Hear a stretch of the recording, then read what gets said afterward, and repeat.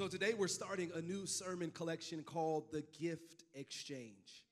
You know, and I'm pretty sure that during the holiday season is something that each of us will participate in, right? It's almost synonymous with Christmas at this point. Whether it's secret Santas with coworkers and acquaintances, whether it's white elephants with your friends, or whether you just exchange gifts with a member of your family, like we all will take part in this and give and receive gifts from our friends. And you know, as this holiday season comes up on us and as we have holiday glee, excitement, and cheer, I think God invites us to be a part of a gift exchange of a different kind. Because I don't know about you, but the holidays are great, but sometimes they can bring on seasonal depression.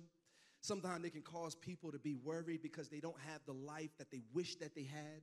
And this is a reminder of a loved one not being with them another year around or for the first time. And what I believe God invites us to do this year is to exchange our worries for his peace. Because I just sense that there are some people in here that are so worried about 2023. Or you might be really, really worried about the holiday season, wondering how bills are going to be paid and wondering when you're going to take the next steps in your relationship. God, when am I going to get a car? God, when are you going to open up a door for a house? When are you going to let me have a spouse? When can I have a baby? God, we've been gone without one for quite some time, and we've been trying. God, when are you going to open up the door? So some of us find ourselves in the waiting room of God right now, and we're trying to figure out what do I do while I'm in the hallway.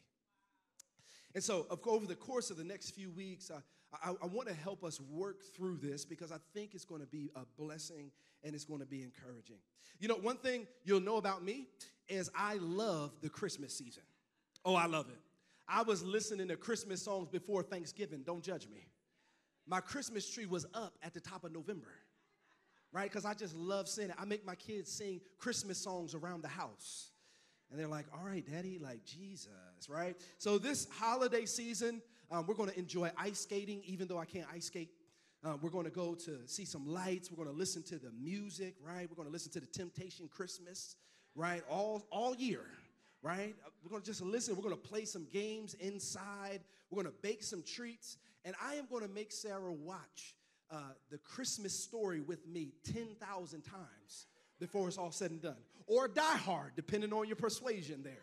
Maybe Die Hard is your movie. Either way, we're going to watch A Christmas Story. It's a festive time of the year. And if you think about it, many of us are excited. Like, we're excited for the time off and to do Pollyannas and things like that. But I think God invites us into a gift exchange of another kind. Because during this season, we can focus our effort and our attention all on us and our immediate family.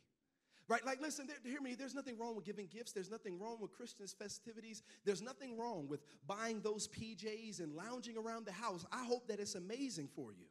But one thing I think God invites us to do is to be careful not to turn the seasons of life or the season of lights into the season of self, where we focus on us, we focus on our relationships, our families. For us, let's just be honest. If we're not careful, we can turn this season.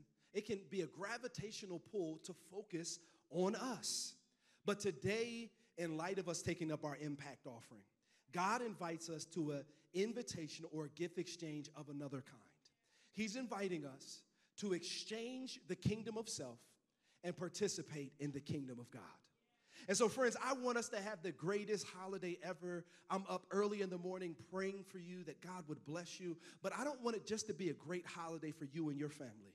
Through your giving and your generosity, it can be a blessing to someone else's family as the holiday season approaches, and it can be a blessing in 2023 as we seek to see the power and the presence of God pervade through this city as God blesses us. Amen, church? And here's what happens when you give generously to God. This is what it says in Psalm 112, 5 and 6. It said, good will come to those who are generous and lend freely. They will be remembered forever. Like, let me just tell you, your generosity can go much further and last much longer than your feet can.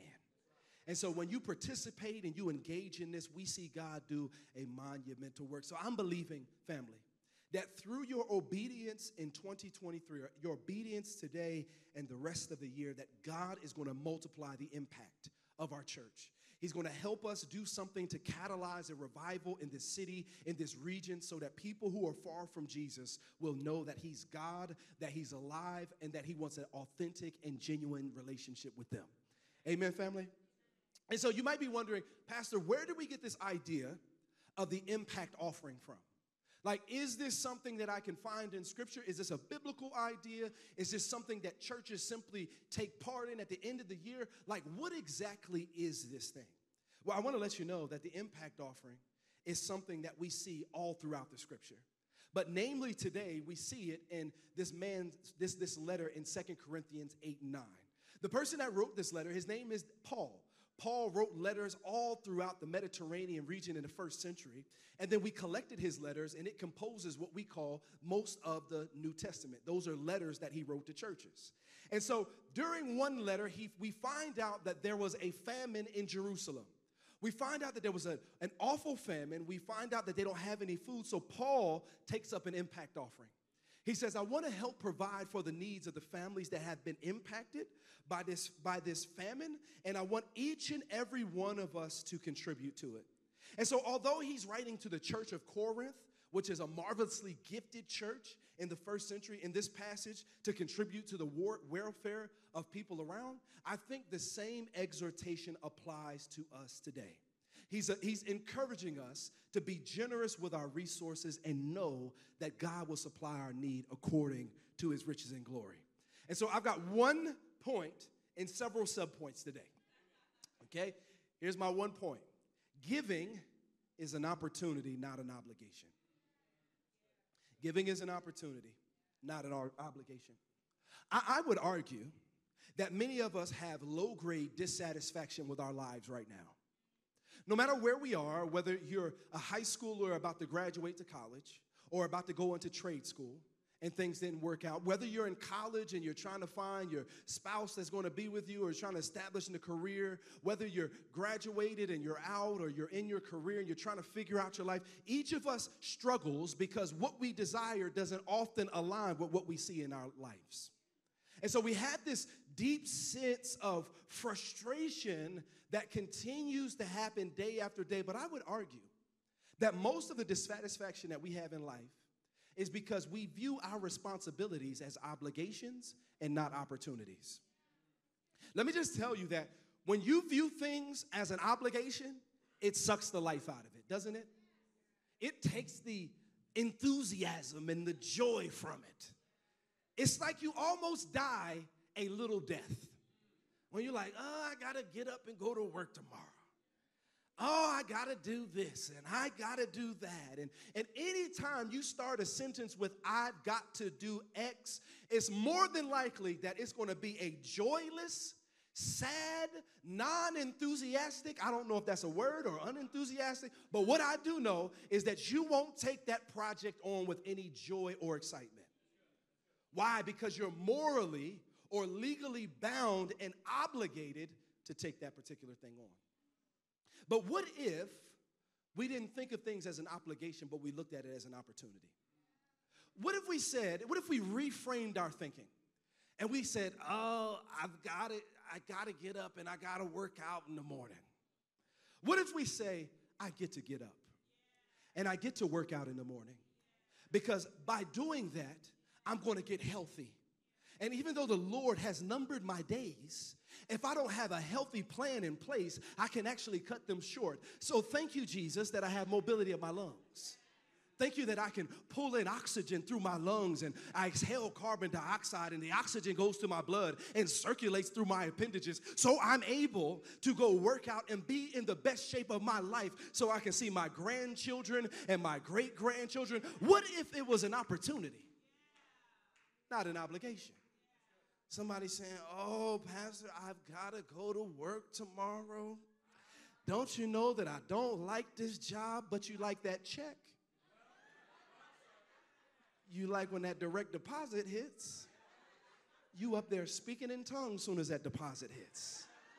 Don't even know how to do it, just making up words. Honda Shabosha. You like, yo, I don't know what that is, sir.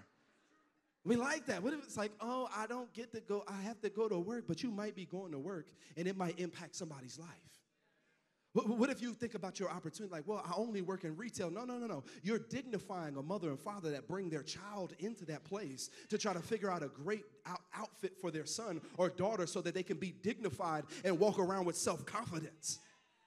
Oh, I just work on the computer. No. You don't just work on the computer or design stuff. You are expressing the creativity of God through your work and showing off the myriad of his creative abilities. You got an opportunity. What I'm saying, you're like, oh, I got to teach tomorrow. I'm so glad for this Christmas break because I'm getting tired of my students and I got to have a hard conversation. I feel that one, though. I feel you on that a little bit, right? But no. You don't have to deal with problem students. You don't have to deal with them. You get the opportunity to meet a student in a difficult place and help them deal with the issues of the past so that they can have a prosperous future. Don't you know that most of the issues that you have in life is because you are not seeing the benefit behind why you do all that you do?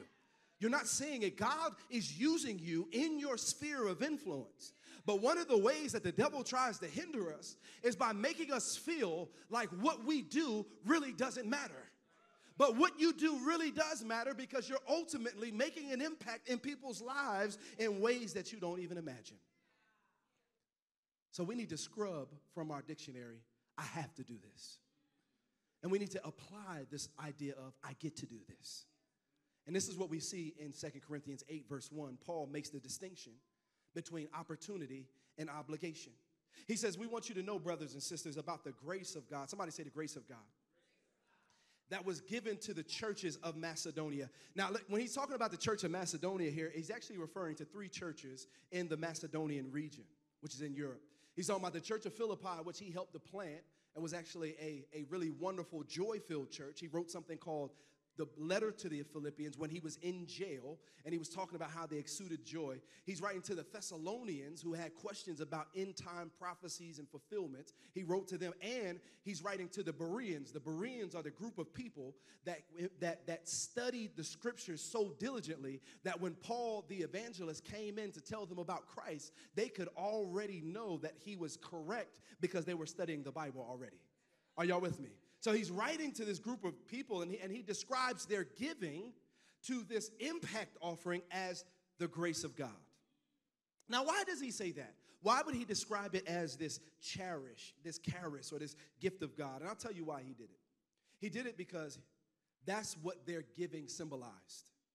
They were so excited to give toward this mission because it was an expression, amen, DJ, because it was an expression of how God had been generous to them through Jesus Christ.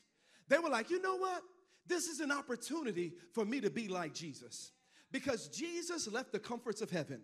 He left the riches that was in heaven, walking streets of gold with all these mansions, being in unity with the Father and the Spirit, and they complementing one another. He saw that there was a problem that we had on earth, which is our spiritual bankruptcy. He saw that it would have taken us an eternity to pay it back. But rather than staying comfortable in heaven, rather than just sleeping in his silk sheets, staying in his robe, rather than just hanging out with the angels and the angelic beings in heaven, he came down into this chaos of earth, and he became man enough to owe our debt and God enough to pay our debt. The words of King of Athanasius. He became man enough in which he put on human flesh. He put it on like a scuba suit. He took his divinity and he tucked it in and didn't use his divinity when he had to, because he lived a spirit-filled life in which he was following the commands of God the Father. That's why he said, I can't do anything unless the Father works through me to do it. Are y'all hearing me? He was saying, I'm divine. I'm powerful. I can cause the legion of angels to come down right now, but I'm not going to do it because I have humbled myself to the will of God the Father, and I won't use my divine power to my own advantage. He left that comfort and came down into the chaos of earth to smell the stench of death, to experience the repugnance of iniquity and the nastiness of sin. And then eventually that same group of people that he came to save who yelled Hosanna a few chapters earlier, yelled crucify him a few weeks later. And he dies on the cross. Nobody was even there to help him. Only his mama was there, and James and Peter had tried to cut the boy Malchus' ear off. He was trying to slice him in the top of the head, cut his ear off. He abandoned him. All the people that said that they were going to be with him to the end abandoned him. And Jesus died on the darkness of the cross with a little bit more than a loincloth on for you and I. And then not only that, he was poked in his side. He was impaled through his hands. They put on him a crown of thorns, and he could have called the legions of angels to come down, but he didn't, because love kept him on that cross. You and I kept him on that cross. And so when I think about Jesus, and they're like, when I think about what my Savior did, when I think about how my Savior bled and how he had lacerations in his back and how he had all these splinters in his mind, what they're saying is, I can't help but to be generous because Jesus was generous with me on the cross of Calvary. Are y'all hearing me today, church? He's saying you were generous to me. Paul didn't have to twist their arm. He didn't say, oh, this is a sacrifice. This is hard to do. They were like, no. I get to be like my Savior, who didn't have to give us the ultimate impact offering, which was his body and his resurrection. He didn't have to do it, but he did it joyfully. And on the cross, he poured out the riches of salvation to me. Woo, I got justification, which means that I'm forensically cleared of all of the things that I've done instantaneously. Even though I'm guilty, the judge said that I'm innocent. Woo. I've got redemption, which means that I was broken and I was dilapidated and beat up, but he bought me back with a price. I'll take that. I got sanctification, which means I'm positionally as clean as I ever be, but he's still over time cleaning out all of the things that don't look like Jesus on the inside. Then on top of that, he became my propitiation, which means that he sat in my place, endured the shame that I should have done, and he did it with a smile on his face for the joy that was set before him. He endured the cross. See, the thing I love about Jesus is he doesn't just come to earth empty-handed. He came with some gifts. He came with the gift of salvation. He said, on top of that, I'm going to give your life purpose and meaning and value. I'm going to allow you to borrow my oxygen. I'm going to allow you to use my blood. I'm going to give you a reasonable portion of health and strength. I'm going to bless you. God provided all of that. How much more should we be generous? That's what he's saying. And they were like, no, this ain't no obligation in church. Let me just tell you, the impact offering is not because we're trying to meet some bill we aren't talking to you about. We're in the black, amen, somebody. But what we're doing is we're giving you an opportunity to invest in this thing so that your dollars can make an impact in the region around us. Are y'all hearing me today, church? Now, you might be wondering, Pastor, I hear you talking about this as an opportunity. What exactly is this an opportunity to do? I'm glad you asked. Here's my first subpoint. It's an opportunity to meet the needs of others. It's an opportunity to meet the needs of others. So not only was there giving an expression of thanksgiving to God for what he had provided, but it would go toward meeting the needs of others. That's what this is going to do. That's what the impact offering is going to do. It's going to allow us to plant churches. There are church planters out there that want to have a life-giving church like we have in this community right here in Cherry Hill. They want that in their region. But in order to start a church, it costs something called money, right? As much as we want to be spiritual about it, it costs money to start a church. Amen. All this equipment, guess what it costs? We didn't buy this on faith. We bought it with money. And so in order for church planters to start churches all throughout the region and the Delaware Valley region and around, we want to give towards that. We want to give towards helping people students at Thomas Dudley Middle School and all around have calming rooms. Right? We're working on a plan now so that we can do that. And on top of that, we want to be ready for some spirit-led opportunities. I don't know what that even entails. I just know that if God tells you to be ready, it's better to be ready than have to get ready. Like if the opportunity presents itself and you aren't ready, it's too late. But if you're ready for that opportunity, if you've been training and preparing and saving, when it's time to get that house, you can jump on it. But if you haven't been doing any of those things, once the opportunity presents itself, it's too late. So I don't know about you. I want to be ready for whatever God has to do. And so some of you are like, Pastor, that sounds good. That's cute, Pastor. But let me ask you this. How in the world am I going to help other people with their needs when I'm struggling with my needs?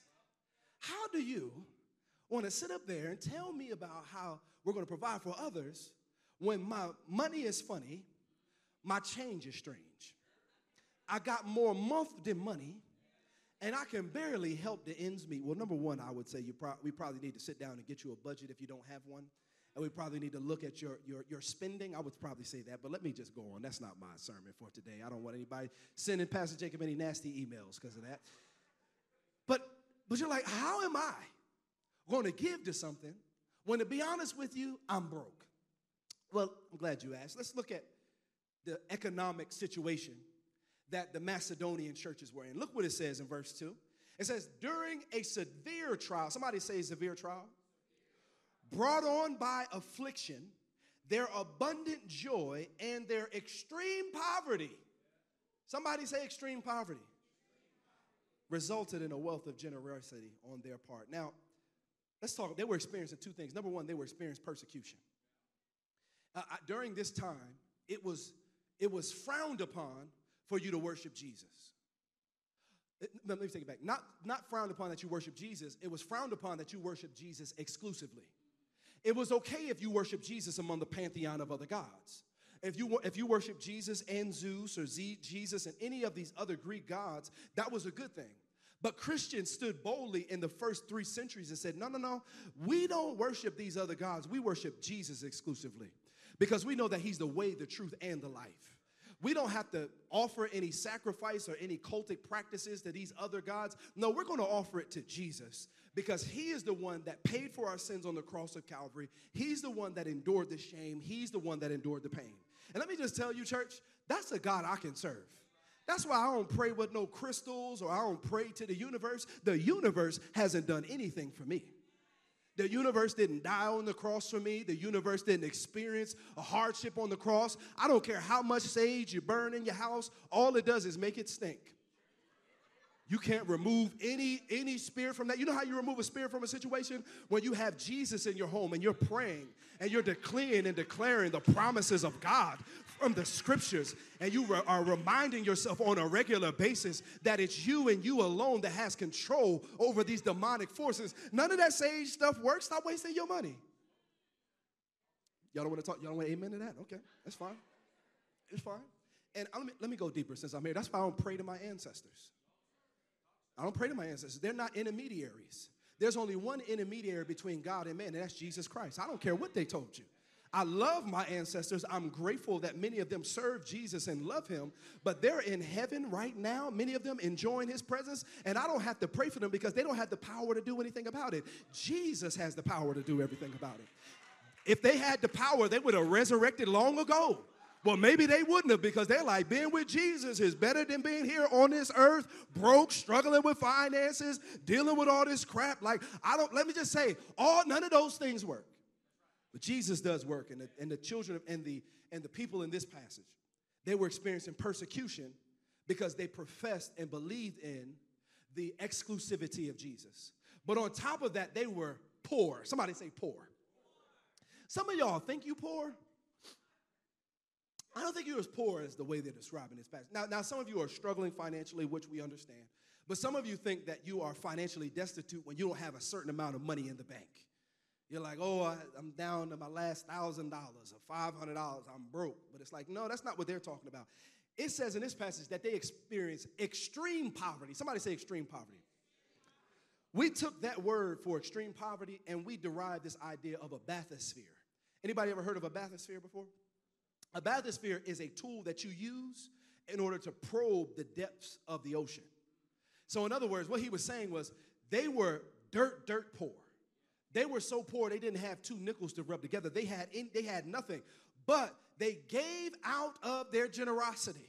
Now, I want you to get this. They didn't use persecution or poverty as an excuse not to give.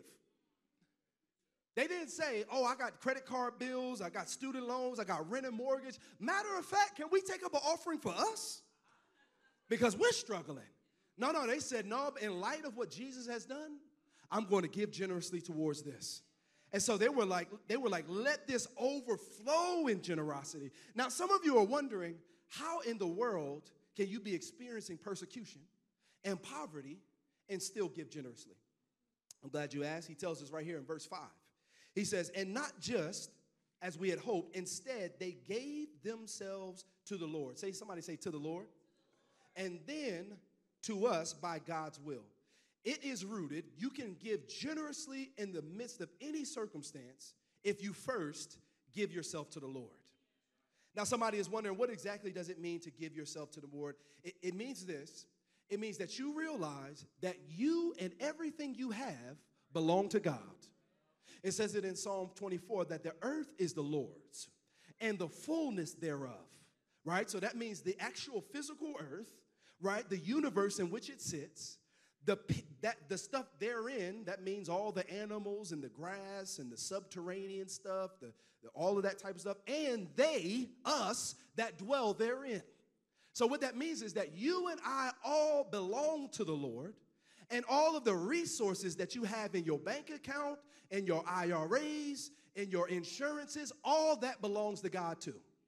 So we are conduits of the grace of God. We don't just let the riches of God get plugged up in our home. Are y'all hearing me today, church? So like we are owners. Here's the thing.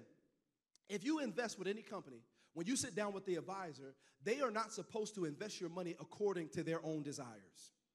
That would be wrong. Why? That would be fraud, or you would want to call the SEC. Why? Because it's not their money. Your accountant can't tell you what to do. Well, sometimes they should. But your accountant cannot, or your investment person cannot tell you that, you're investing in this, et cetera, et cetera. No, why? Because it's not their money. And God is saying the same thing. That what you have in your pocket, what you have on your clothes, all belongs to me. So I want you to invest in things that are my priority. Are y'all hearing me? That's how you commit yourself to the Lord. So how do you do it practically? Well, you recognize that it all belongs to God. And you recognize that we are stewards of our time, talents, and treasure. And how we do this practically is as we take up the impact offering and we change the world, and we believe that God is going to use us to do some mighty stuff in 2023. And at the end of this year, what we do is we pray and ask God before we write a check. We pray and ask God to give us wisdom before we fill out a connect card. That is how we commit ourselves to the Lord. Are y'all hearing me today, church? So, Lord, the question that we all should ask is, Lord, what do you want me to give to this? Like, it doesn't have to be equal to your neighbor, but it does have to be us participating in this because it's a group project, not an individual one. Are y'all hearing me? Now, he lets us know that it's not going to be easy, right? Giving is not easy. Look what he says in verse 6 and 7. He says, so we urge Titus that just as he had begun, so you should complete among you this act of grace, all right? See, so he's saying that you started this thing out. I want you to continue it. Now, as you excel in everything, in faith, speech, knowledge, and in all diligence, in your love for us, excel in this act of grace also. Do you see that right there, church? What he's saying is, he's like, I know that you're growing. I know that you're maturing. I know that some of y'all are starting to read your Bible now. You done worked through the Bible app, praise God. You going through the Bible in 1 year. You praying, shout out to you praying. You don't just pray on the way to work. You carved out like 5 to 6 minutes in the morning time, and you talking to Jesus. Go ahead. That's a good start, right? You're trying to hold your tongue, right? There's things that you could say at work, but you be like, I'm not going to say it. I'm not going to cuss them out. Not today, devil, not today. You've been holding your tongue. You've written complex emails and you were about to send it and detonate the whole department, talk trash about everybody, but you didn't do it. You are growing so much. I remember one time somebody wrote this nasty post about me online, and about 25 people chimed in. And guess how many responses I had? 25. I was going to comment on each and every one of their posts. I remembered their names, and I remember telling my wife, like, hey, babe, listen, I'm about to write to these people on this post because they disrespected me about something that happened. And she was like, delete it right now. In that moment, she became my Holy Ghost. Delete it right now. Delete it. She's like, listen, when all you're doing is throwing fuel into the fire. And it's going to blow up. But if you act like it doesn't exist, then that fire will soon go out, right? So some of y'all are doing good right now. You're growing. You marvelously gifted. You serving on a dream team. I see you. But Paul says, I want you to grow in this discipline as well. He's like, I know you're growing and using your gifts, but I want you to grow in your giving as well because it's an act of grace. He said, I want you, now get this. It's a hard word, but I think it's a good one. What he's saying is your spiritual maturation and your giving and your commitment to give is connected to each other. Because Jesus is saying, I can have your money and not have your heart, but I cannot have your heart without your money. And so what he's saying to us in here today, church, is not only is giving an act of worship, not only is it an opportunity for our hearts to overflow, but it's evidence that Jesus is your God and not money is your God, right? Here's the other opportunity. Here's my second one, my second sub point. It's an opportunity to share your sincerity, the sincerity of your love for each other. I hope I wrote that right. To show the sincerity. Yeah, sort of. That's my fault. Anyway, English major. Take it off the screen. Don't let the English majors get to it. It's the opportunity to show your sincerity toward each other. Look what he says. I'm not commanding you. Listen to Paul. He's so smooth. I'm not commanding you to give to the impact offering. Rather, by means of diligence of others, I'm, get this, testing the genuineness of your love. He's like, I know I'm an apostle. I know I'm an apostle. I know that I started the church that you're in right now. I know that I'm multilingual. I know that I've written letters all throughout the New Testament, all throughout the Mediterranean region and become the New Testament. I know I have multiple degrees and I speak multiple languages, but I'm not using my apostolic authority to force you to give to this. But what I do want to do is I want to describe what this poor Macedonian church is doing. And then I want you to compare that with your affluent church and how this little poor church gave more than those who were affluent. He's saying, based upon what you give, that is actually connected to or it shows the sincerity of your faith. Are y'all hearing me today, church? So let me ask you, church, let me ask you this. If your love of God and others is connected to your giving and your sincerity, no, that's not it. If I say I love God and others, yet I do not give to them, what does it say about the sincerity of my love? What does it say? If I say I love my family, but I won't give my time, talent, and treasure to them, is my love for them genuine? All right, okay, nobody's amen in there. Let's do this. Favorite scripture in the Bible, John 3:16. For God so loved the world that he gave his only begotten son. What if it said, for God so loved the world that he gave nothing? God so loved the world that he gave you a Reese's Pieces. God so loved the world that he gave you an IOU. You wouldn't think much about the genuine nature of his love for you. Why? Because he didn't give you anything to help you experience life in that abundantly. It was clear that he didn't love you the way that he said he does because he's like, I can help you, but don't touch, you can't have any things in my pocket. But what Jesus is saying is, no, God is like, I gave you my first and my best. I didn't send an angel to redeem you. I didn't have you go through a bunch of heifers and bulls and offer all these offerings. I didn't have that. I gave you my son. He was a once and for all sacrifice on the cross of Calvary.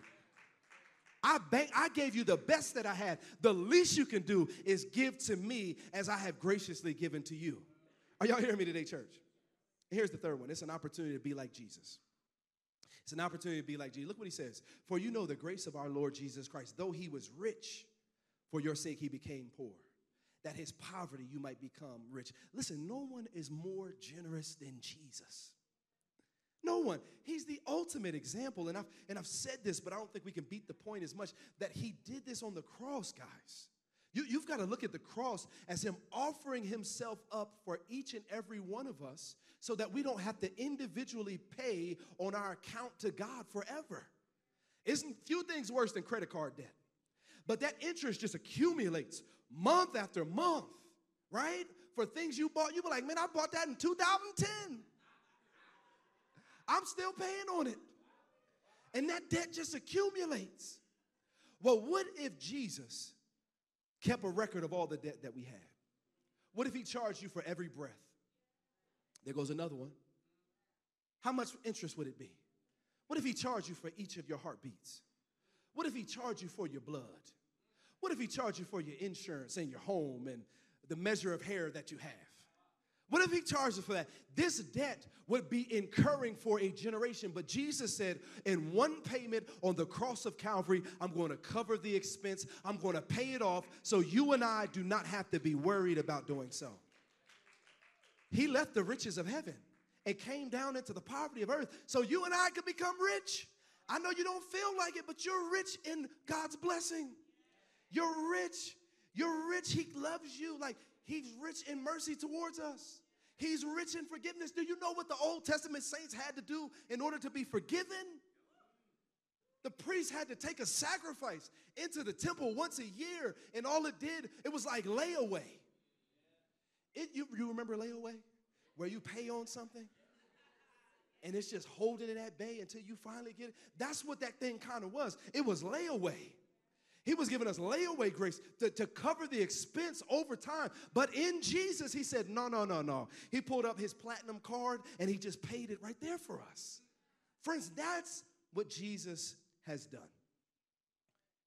And he's gracious, and he's kind. So here's what I want to do as the band comes. Here's what I want you to do. Here's my conclusion.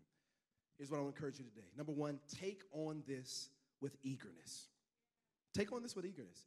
It says this in verse 10 and 11. And in this matter, I am giving my advice because it's profitable for you.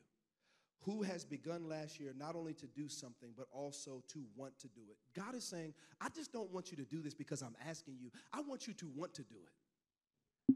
Right? Has somebody ever invited you to something and said, you can come if you want? You'd be like, I don't want to come with you.